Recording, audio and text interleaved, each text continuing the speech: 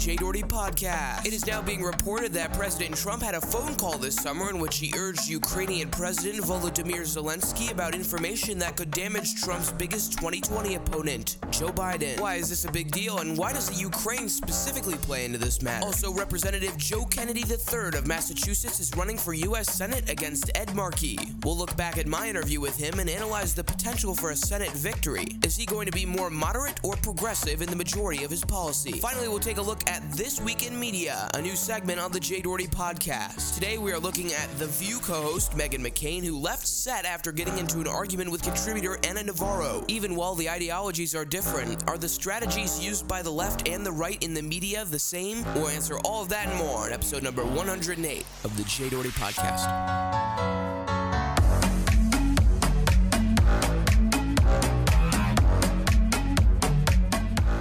This is the Jay Doherty Podcast. And now, broadcasting live from downtown Chicago, here's your host, Jay Doherty. That's correct, ladies and gentlemen. Welcome back to another episode of the Jay Doherty Podcast, episode number 108. Thank you very much for being here on Sunday, September 22nd, 2019. It is currently 2:09 p.m. We're broadcasting live on the internet radio for episode number 108. There is a lot to talk about today, and we're going to get to all of it. We'll start with some international news, of course. Trump speaking to the Ukrainian president about potential information on Joe Biden, which was in July. It's now being come to light by a whistleblower complaint. There's not much that we know about it, and we know about the complaint so far. We know some about the people involved and how they've responded. We also know the other story that we're going to be talking about today. Joe Kennedy III, he announced his Senate run against Ed Markey in Massachusetts. We'll look back at my interview with him. And then also, interesting story, I'm trying to kind of involve the media side of politics a little bit more in the podcast. So I'm doing this new segment. Hopefully it's going to be every week, maybe every other week, where we talk about media figures, the way they're interacting with politics, and how they do so. Of course, I like to always pick liberal shows and conservative shows. Today, we will be focusing on probably the most liberal show out there, arguably The View, or at least the most liberal non-cable show out there, The View, which broadcasts live. And I'm not a big fan of the show. They had some interesting set walk-offs. We'll talk about all of that and more coming up next on episode number 108 of the Jay Doherty Podcast. But first, we have to talk about Ukrainian president. Supposedly, information about Joe Biden in July about his son's business dealings. According to whistleblower reports, President Trump had a phone conversation in July with Volodymyr Zelensky, the president of Ukraine, about information that could damage Joe Biden. If this were to be true, this would literally... Okay, so if Trump were literally to have a conversation with a foreign leader about a political rival, and it could be framed as something bigger than it is, or framed fairly, this could objectively be the most damaging that the president, thing to the president that we've seen so far. Of course, the president doesn't necessarily agree with this, as he's directly stated in the past, but I'm confident the law will. So the question is really, why do I say this? Well, perhaps it's because there's one line in a Washington Post article that determines the urgency that this whistleblower felt, and then the subsequent action taken by other members in higher rankings when considering actually making the complaint. Phenomenal original reporting, I believe, from the Washington Post, also the Wall Street Journal. The Washington Post article reads in part, quote, "The complaint involved communications with a foreign leader and a quote-unquote promise that Trump made, which was so alarming that a U.S. intelligence official who had worked at the White House went to the Inspector General of the intelligence community," according to two former U.S. officials. Now, this is all still hypothetical. We don't know anything, any facts objectively so far. But just from the reporting and from what we've heard from the whistleblower, it sounds pretty urgent, in my opinion. We still don't know much about it, though. All we really know is that the president made some sort of promise, or vice versa. Maybe Ukraine made a promise to the president, or some sort of exchange for knowledge. Just anything that sounds sketchy in any way. Of course, they're going to investigate. So basically, at the end of the day, it's something about a promise that a staffer thought was concerning, and somehow all of this plays into Joe Biden's race for president. And here's the real zinger. Rudy Giuliani is involved in this whole mess. So, about the complaint itself, that's all we really know, but it's really interesting to see who the people are that responded to this issue and how they did so. The influential people who collectively responded to this issue, as to be determined by your subjective idea of relevance, are Rudy Giuliani, who went on Chris Cuomo's show, Representative Adam Schiff, no surprise, speaking to reporters, and also, no surprise, President Donald Trump on Twitter. And we're going to go through all of these one at a time. Perhaps out of all of them, Rudolph William Louis Giuliani is the most interesting. He went on Chris Cuomo's primetime show on CNN and made some pretty astounding allegations that that Giuliani didn't really seem to understand the significance of. Chris Cuomo first asked a very blatant question to the former NYC mayor, and he had a very interesting, very broad response to a pretty open-ended question. Did the president talk to the Ukrainian president about what he wanted done with Joe Biden and what he wanted done with Paul Manafort? I have no idea. I never asked him that. I don't know if he did, and I wouldn't care if he did. He had every right to do it as the president of the United States. Oh, wow, that's a pretty good defense, isn't it? You know, if I ever asked a rhetorical question on this podcast about the president that I don't know the answer to, I will just refer to that clip. But play the short part. For example, I don't know, if I just were to make up some allegation of the president. I don't know what I would say. I don't know. Like, did the president steal $20? Mr. Giuliani, did the president steal $20? I have no idea. I never asked him that. I don't know if he did, and I wouldn't care if he did. He had every right to do it as the president of the United States. Yeah. Anything. He can do literally anything. Did he, because there's bounds to executive privilege, and that's kind of where this whole thing stems from. The idea of executive privilege and how far you're actually able to go as it relates to executive privilege. You can ask Giuliani anything, and his answer will be, I have no idea. I never asked him that. I don't know if he did, and I wouldn't care if he did. He had every right to do it as the president of the United States. You know, there's a lot of interesting facial expressions throughout that interview as well. We'll have a picture of all of them posted on the website at j-doherty.com. Anyway, well, that's amusing. The rest of the questioning actually formed itself into an argument which involved, no surprise, Mr. Cuomo kind of defending himself in about just over a minute long argument with these two men. He had every right to say to the Ukrainian president, we have two outstanding allegations of massive corruption. And did he ask you to do what you were doing? No, I did what I did on my own, and then Really? I told him about it afterwards, because I'm his lawyer, and I know how to investigate. So you never talked to him about it before, you only talked to him about it after? 3 months after I found out about it, and then I found out that it was true by getting signed, sworn statements from 5 people in the Ukraine who said that we were brought into the White House, the Obama White House, and we were told, go dig up dirt on Trump and Manafort in January of 2016. You have no idea how big this is because you're blinded. You're blinded by your prejudice. Give me the affidavits. I appreciate I'm not going to give you the insults. affidavits. Why I'm going to not? give them in court. I'm not going to give them go to you. present Who them. are you? Who am I? I'm a journalist. You keep saying the hold FBI. on, Rudy. You can't indict anybody. You want to say I won't cover it because I'm like this, right? You say. Oh man, when I but now watch you the won't give me the introduction to your proof. show, I'm not going to give you proof. What can you do? You can't indict anybody. So Believe what? me, the proof is in the right hands. The proof is in the right hands. Famous last words. It's a very interesting thing. This whole kind of argument with the media and how Giuliani puts it. I don't know. I mean, that's basically as much objective as information as we're gonna get. Giuliani's kind of gone a little bit crazy in the last 20 years, or maybe I'd say maybe the last 10 years, perhaps would be the more accurate scope of his relative insanity. Next up, Democratic Representative and Chair of the House Intelligence Committee, Adam Bennett Schiff, who laid out his partisan plan to investigate the complaint and also bashed the Inspector General in the process. This was just kind of walking through the hallway, a bunch of cameras were on him. He answered the question. Under the law, when a whistleblower does that, the Inspector General has 2 weeks to investigate that complaint to determine if it's urgent and credible. In the absence of the actions, and I want to thank the Inspector General, in the absence of his actions and coming to our committee, we might not have even known there was a whistleblower complaint alleging an urgent concern. We do know that the Department of Justice has been involved in the decision to withhold that information from Congress. We do not know, because we cannot get an answer to the question about whether the White House is also involved in preventing this information from coming to Congress.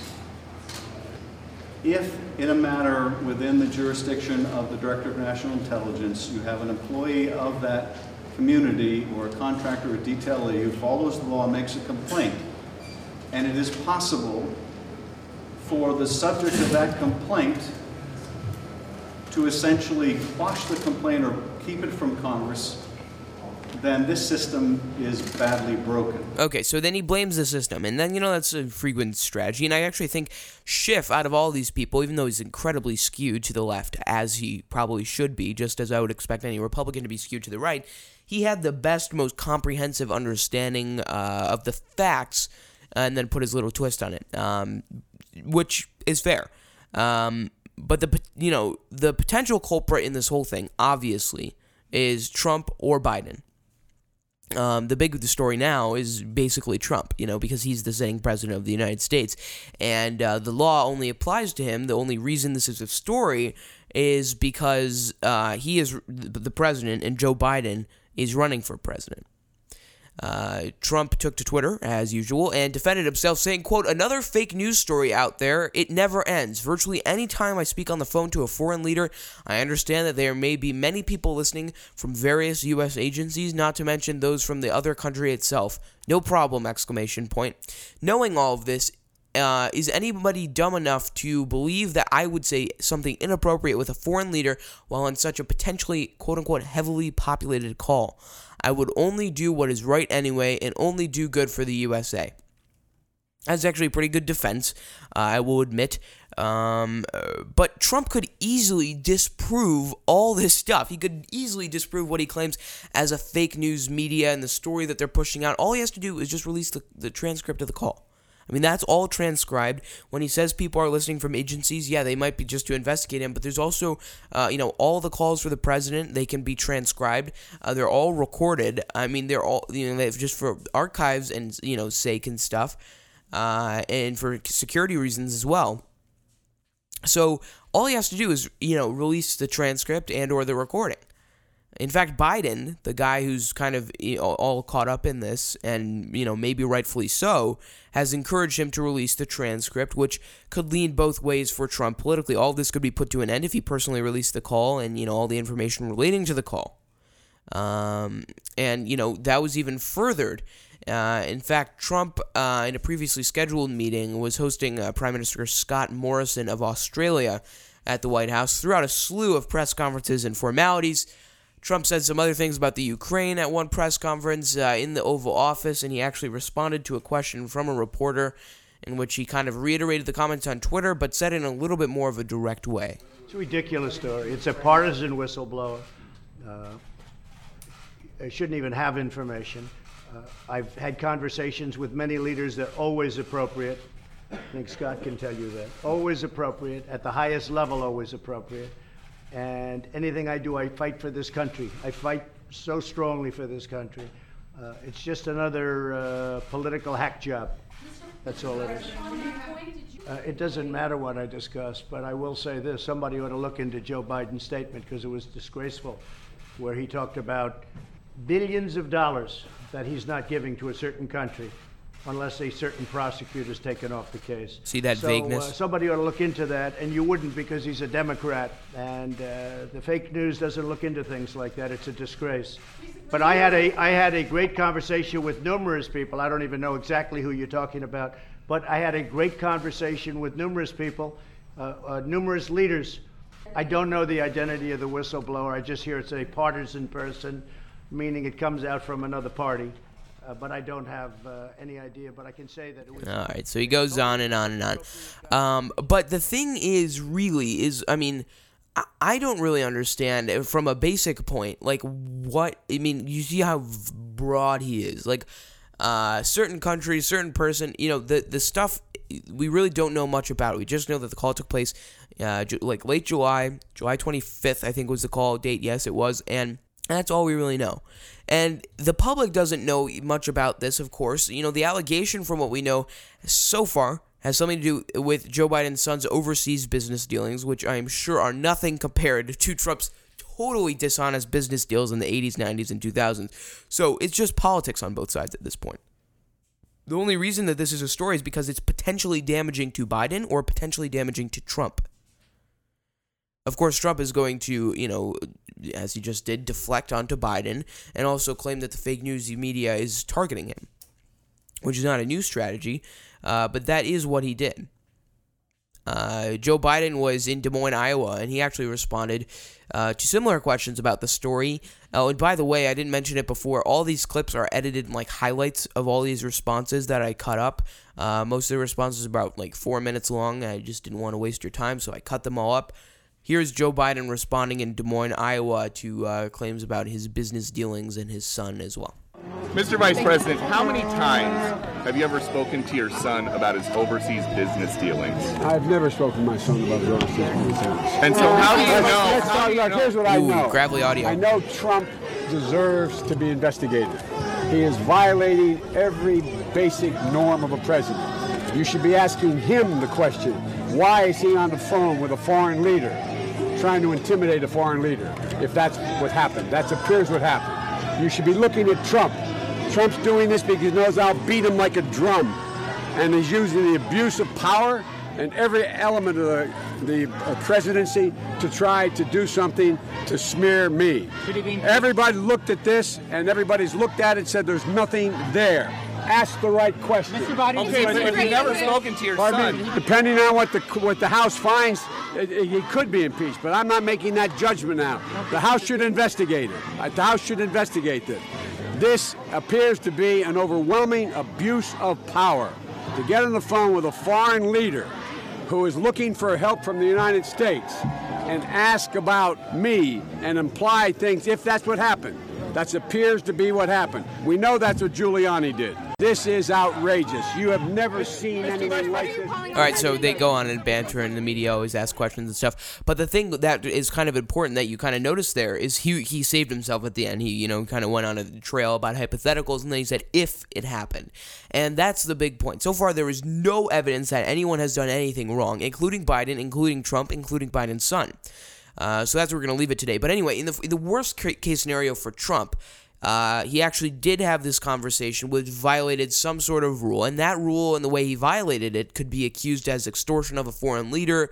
This is, of course, the worst case scenario. That extortion charge, though, could go to the courts. And if the leader of the free world is being accused of extortion in a federal court, the international community is going to tackle him. So there's a lot of scary potential. But that only is if this actually happened. And from what it looks like so far, it hasn't happened. But there is a potential. So there was a lot of scary potential with Mueller, too. The only major difference is that Trump could just release these transcripts and have the story completely deflated, overnight. And, the whole thing could be just over. So we're gonna see what happens. And I think that's probably the best place to leave it. There's not really much of another place because we just do not know that much. New details, of course, will become very apparent in the next couple of days, and I'm sure we will see those come out very soon. But as of right now, that's really all that we know. We're 18 minutes and 47 seconds into this fine podcast episode. We're going to take a quick break here on episode number 108 of the Jay Doherty Podcast. We are broadcasting live on the internet radio. The number is 312-625-8492 if you want to leave a voicemail or text into the show. I got to get better reading the text. There's people who text in the show after they listen, and I just don't read them, and perhaps I will read them at some point in the near future. The number is 312-625-8492 if you want to chime in on anything that we do right here on this fine podcast. It is Sunday, September 22nd, 2019, 2:27 p.m., This is the Jay Doherty Podcast.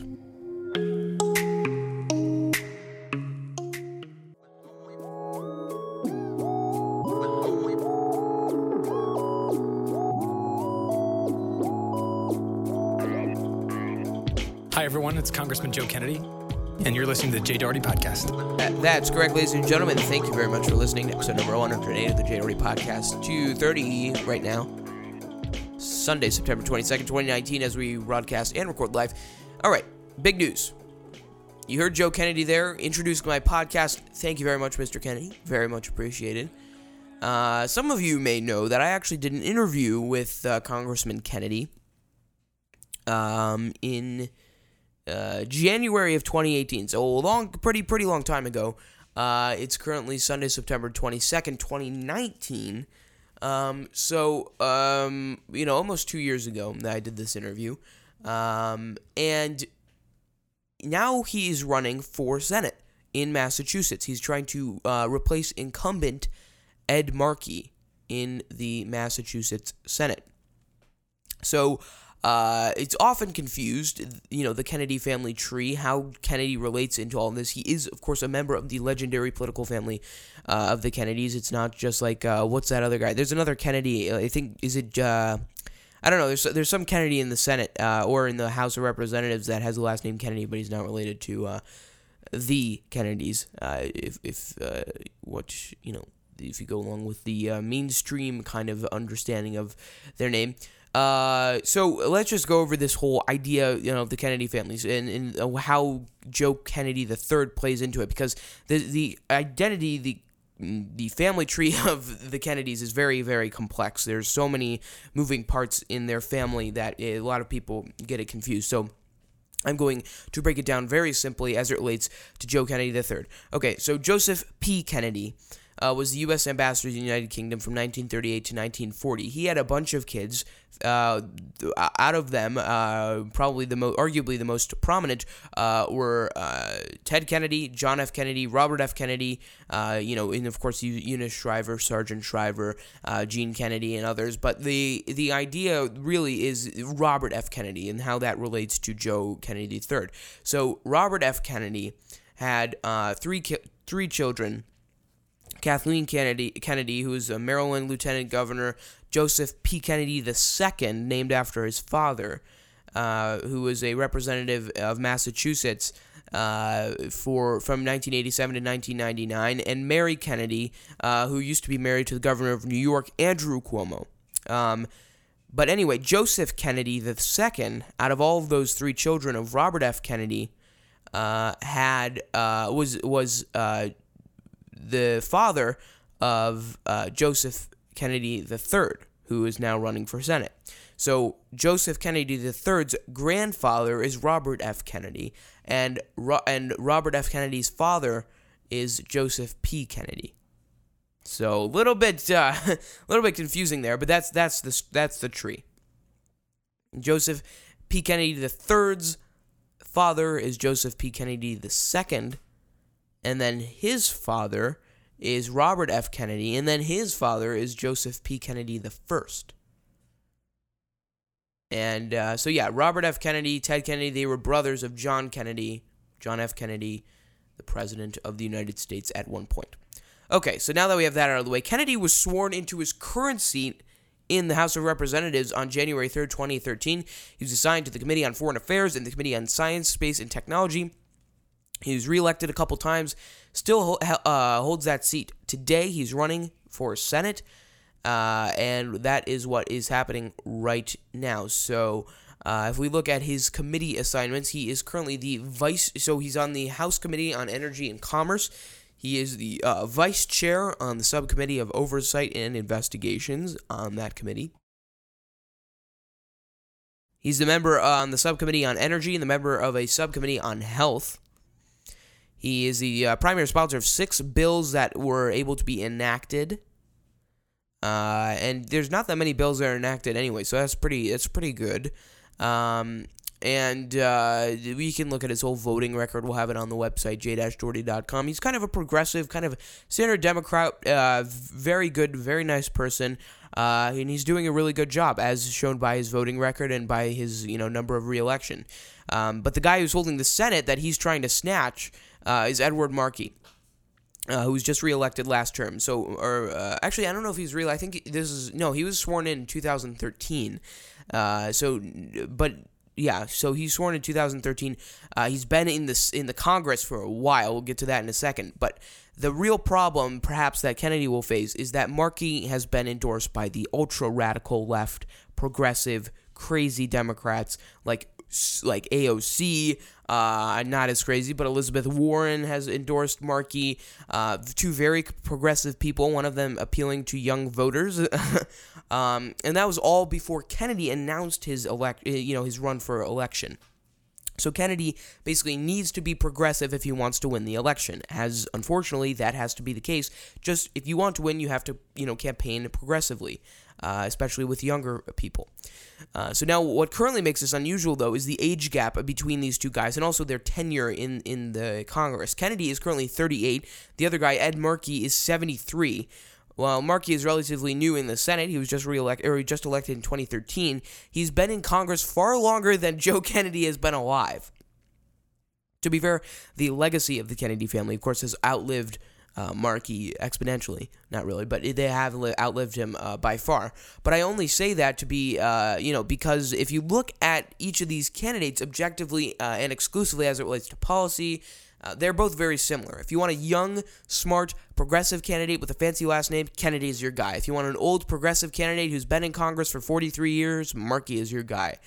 The point is, on paper, as it relates to their policy, they're similar.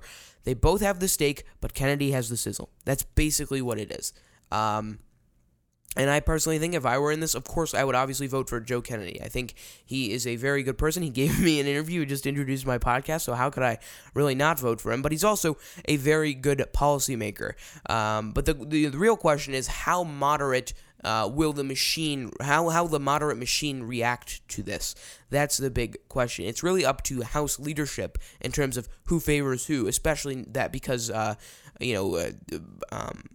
Markey is in the Senate, Kennedy is in the House, and I think the question is really how the moderate machine like Schumer and Pelosi will react to this. I think Pelosi and Kennedy have a very good relationship, not that that really matters in the election, but after all, as you will hear my interview with him, Pelosi was the one who asked him to deliver the State of the Union response in 2018. The Democratic machine clearly considers any member of the Kennedy family to be an esteemed member of their body. And now that Kennedy is looking to assume a position of seniority, within the Congress as a senator, I think that idea will be furthered, and of course the voters have the ultimate decision in that.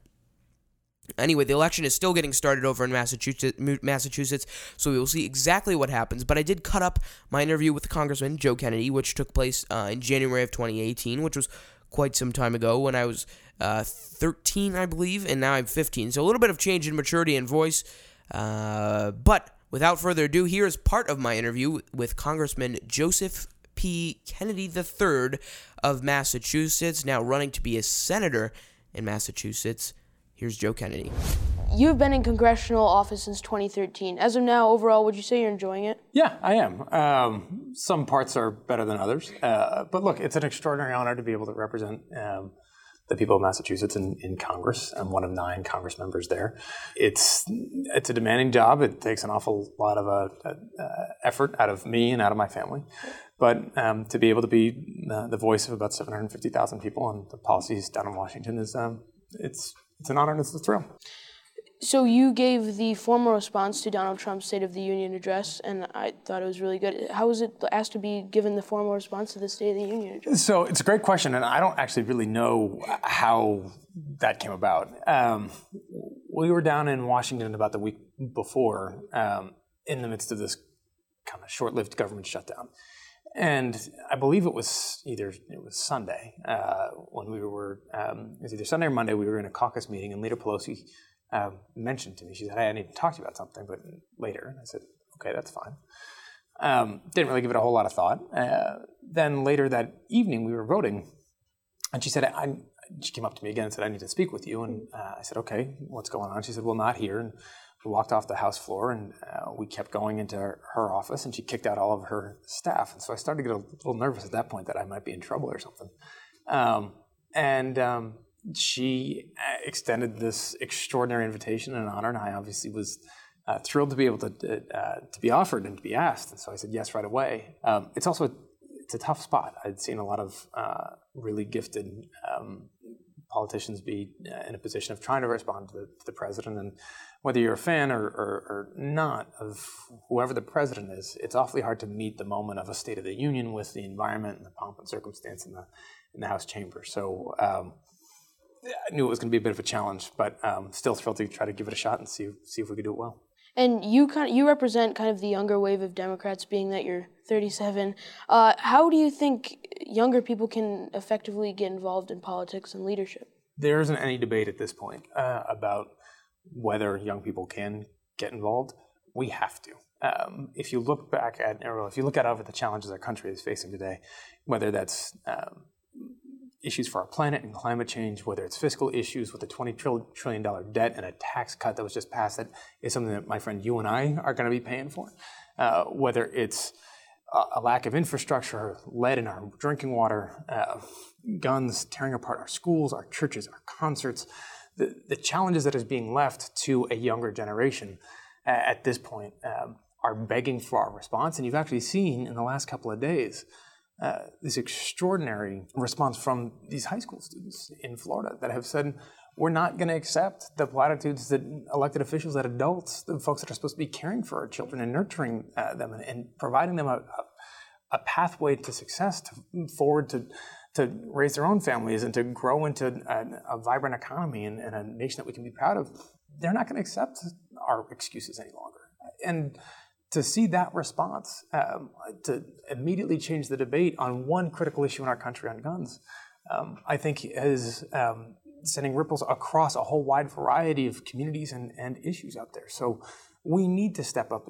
Millennials, by definition, folks that are old enough to vote, 18 to 34, thereabouts, they are the largest generation in American history. They will decide the outcome of these next elections, no question. It's a question as to whether they vote or not. If they vote, they will decide it. If they don't, they will also decide it. How do you think, having effective leadership and getting your message out to the people that you serve, how can you do that with all this so-called fake news and Twitter and social media? Does that help or does that make it worse? Both. So look, it's on the one hand, you've seen as we call it, a democratization of information, right? Anybody at the moment is a reporter. You can all of a sudden, with social media, with Twitter and Facebook, take videos and photographs and messages and put them up online for literally millions of people to see. The challenge is there's also no vetting process as to what's actually true and what's not, and that's been this big challenge with this fake news phenomenon. That provides an extraordinary opportunity for elected officials, people running for office or just any type of civic leader, professional athletes, others, to be able to communicate with a broad following. But it means with that, I would argue, comes a responsibility to do so with the obligation that what you say, that words still matter and words count. And we have to, I think, get back to that recognition that people do listen to what leaders in society say. And I think there should be a responsibility that all of us have, elected official or otherwise, have with the way that we use those social media accounts and the way that we choose to interact with the public. Mm-hmm. So when the Republicans wanted to repeal the Affordable Care Act, you spoke very passionately out in front of Congress on the virtue of mercy. How does a person in public office exhibit mercy effectively? It's a great question. I'm not sure anybody, I'm not sure I'm certainly qualified to say it. I think what I was responding to in that speech was an effort by Republican leadership to strip, by varying accounts, 20 to 30 million people from healthcare. And the Speaker of the House termed that an act of mercy. And taking healthcare from millions of Americans is not merciful. Forcing people to have to go through these heartbreaking decisions that no person, let alone no American, should have to go through, choosing to be at your job or by your loved one's side when they need you, isn't a choice that, one, we as a society have to put on the shoulders of our people, and two, that the richest, most powerful country in the world and in the course of human history just shouldn't. And I think the frustrating part about this debate from my perspective is, look, healthcare is something that most people don't think about until you really need it, in which case it's the only thing people think about. And it is unique in our circumstances because there's a whole lot of government programs and a whole lot of things in our society that some folks might not need. Healthcare is something we're all going to need at some point, whether you're welcoming a new child into this world or watching a loved one pass out of it. And we all pay into it, whether you like it or not. What comes with that then is, I believe, a collective responsibility to try to make that system work and work effectively and efficiently. And what we saw through those healthcare repeals was a callous effort to strip it away and to try to, from millions of Americans, and try to call that mercy or effective government, and it's just not the case. I do take heart from the fact that there were millions of people across the country that stood up and said, no, you can't do that. And because they did, Republicans failed. But it doesn't mean they stopped. And so we got to stay vigilant on it and keep our voices up. Before we end, I just want to point out that there's been a lot of speculation from the media that you might run for president. Is it possible that you might even consider running for president in the future? I have absolutely no plans to run for president. I've got a 2-year-old and an 8-week-old. The big question for me is, am I going to sleep tonight? And I hope the answer to that is yes. Other than that, I'm not really focused on much.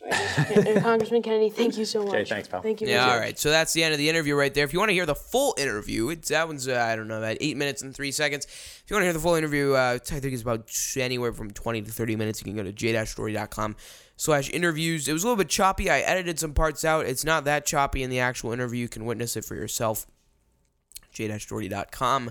Hopefully you enjoyed that interview. It was quite some time ago, as you can probably tell by the quality and the sound of my voice.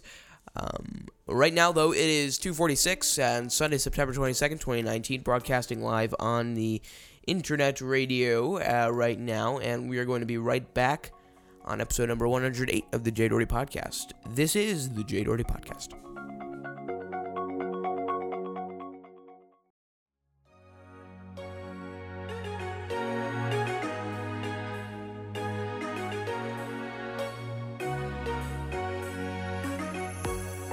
Jay Doherty Podcast, welcome back everyone, 2:50 p.m., Sunday, September 22nd, 2019, broadcasting live on the internet radio and on the podcast, of course. Thank you very much for listening. Lots of stuff going on in the news. We're going to close out this episode of the podcast at 37 minutes and 10 seconds with This Week in Media. Lots to talk about, of course. There's so many things that happened this week in media. Nexstar bought out Tribune Media, which owns, of course, WGN Radio. No comment on that on this podcast, but I just wanted to bring it up. And other media, perhaps on a larger national scale, Meghan McCain of The View got into an argument with Ana Navarro. They're both Republicans or conservatives by in the way they define themselves. The View is a total, in my opinion, it's literally, I don't know how their ratings are. I don't think they do very well, but all it is just a panel of people complaining about issues that they don't fix, and it's been that way for a while. I suppose it makes good TV. It's kind of like the debates. I mean, you kind of hear good points, you hear good clips, you're somewhat informed by just the facts and the clips that they play. But at the end of the day, it's just reality TV. And that's exactly how I feel about The View generally. But that understanding, in my opinion, was reinforced when Ana Navarro and Meghan McCain, daughter of the late John McCain, got into an argument on this show. Oh yeah, and also before I just to further my point, it is ridiculous how stacked up the divide between Republicans and Democrats are on this show. Literally everyone in the normal circle, everyone is a Democrat except for Meghan McCain. Everyone is conservative except for the 4 people that are not Meghan McCain. So it's ridiculous. I'm not a Republican. I'm not a Democrat, but I think it is ridiculous that it is split up so much. I would be fine with even 3-2. I mean, I know the media, of course, is very liberal, and that's just how it is. I mean, it's basically 95-5 in terms of conservative panelists and such, but I think it should be more like 80-20, because I think you can enforce your narratives in ways that make sense, but, yeah. You can enforce your narratives in ways that make sense, but you have to be very clever about it. And it's also just better to be objective, but in the facts, but then give your opinions afterwards. That's actually kind of what happened in this part. But they got into an argument which caused Meghan McCain to walk off the set after this argument. See, this is why I don't like it. In the way that I said I'm 2 feet away. I don't need you to scream at me this way. Abby was, I don't know what you just said, but I said don't scream at me. I'm 2 feet away. I'll read it. You know what? Let me read it. Trump has denied doing anything so rude, improper. Anna. We'll be right back. Welcome back. Okay, so then the promo goes, and they're doing, teases for the upcoming segment. She drinks her coffee and then walks out off the set, and people are literally just like in the audience, freaked out. Will it be a wake-up call or a waste of time? So The View is live, by the way, so they're literally switching this on a TriCaster live, and people are watching this argument happen, and as they're viewing, as that music, that promo, that tease is playing, they are doing like panoramic shots with, live jibs and stuff around the studio, and then panning to audience shots just before they go to commercial so you can kind of buy time. As that's going on, Meghan McCain left the set, and you can kind of see in a video, which I'll post on the website, j-doherty.com, she literally just walks out as that promo music is playing, just because of the argument that she got into with Ana Navarro. They came back, everything seemed to be fine, but I don't know. Part of the reason I don't like The View is just because of the first part of the clip. I think Julian Assange is crazy. I can't stand that. That's ridiculous. And,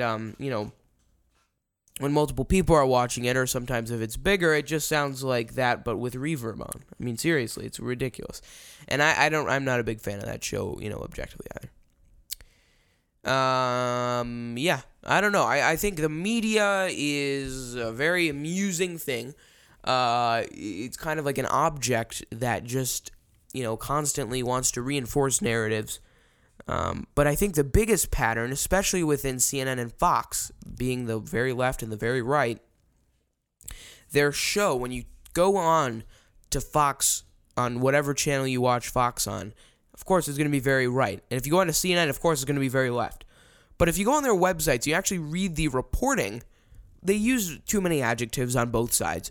But generally, for the most part, it's objective. It's the opinion host, it's the columnist, it's what they say that's so left skewed. And sometimes, yes, they will mislabel analysis for for opinion, even though it's not analysis. But generally, their actual coverage, what they write and the way they put it together in the clips and the fact finding, it's generally pretty good on both sides. It's just the hosts and the show business part that makes people mad. And that's kind of what you just have to remember when you watch these shows and you watch Fox and CNN and all the big networks. Yeah. Anyway, it's episode number 108 of the Jay Doherty Podcast, 2:55 p.m. on the internet radio and broadcasting live. Sunday, September 22nd, 2019. JD Media Network, 42 minutes and 45 seconds into this fine episode. We're going to end it right here. This is the Jay Doherty Podcast. You can get it anywhere you like. Basically any. Oh, big announcement. I forgot to make this in the beginning of the show, but we are now on Alexa. So if you want to get on Alexa, you just look up the Jay Doherty Podcast skill in your Alexa app, and all you have to do is look up the Jay Doherty Podcast, enable that skill, and this podcast will be in your news briefing. Isn't that pretty cool? You can subscribe to the podcast on, iTunes, Spotify, wherever you get your podcasts. We're pretty much everywhere, including Google Play and others. This is the Jay Doherty Podcast. The Jay Doherty Podcast is hosted in the JD Media Network studios in Chicago, Illinois. The Jay Doherty Podcast is hosted, produced, edited, and mixed by Jay Doherty. TJDP is voiced by Newsmike VoiceOver, hosted by Blueberry, and edited with Audition. The Jay Doherty Podcast is a JD Media Network production. Copyright Jay Doherty 2019. Make sure to listen to other JD Media Network productions like the JDRC Politics Podcast for weekly discussions on international politics, or listen to the Weekly File Podcast for all the news, just the facts. Learn more and hear more of this content at j-doherty.com, or view archive clips and show highlights at thedohertyfiles.com, or listen to other JD Media Network productions in nearly any podcast directory. Thank you for listening to this episode of the Jay Doherty Podcast.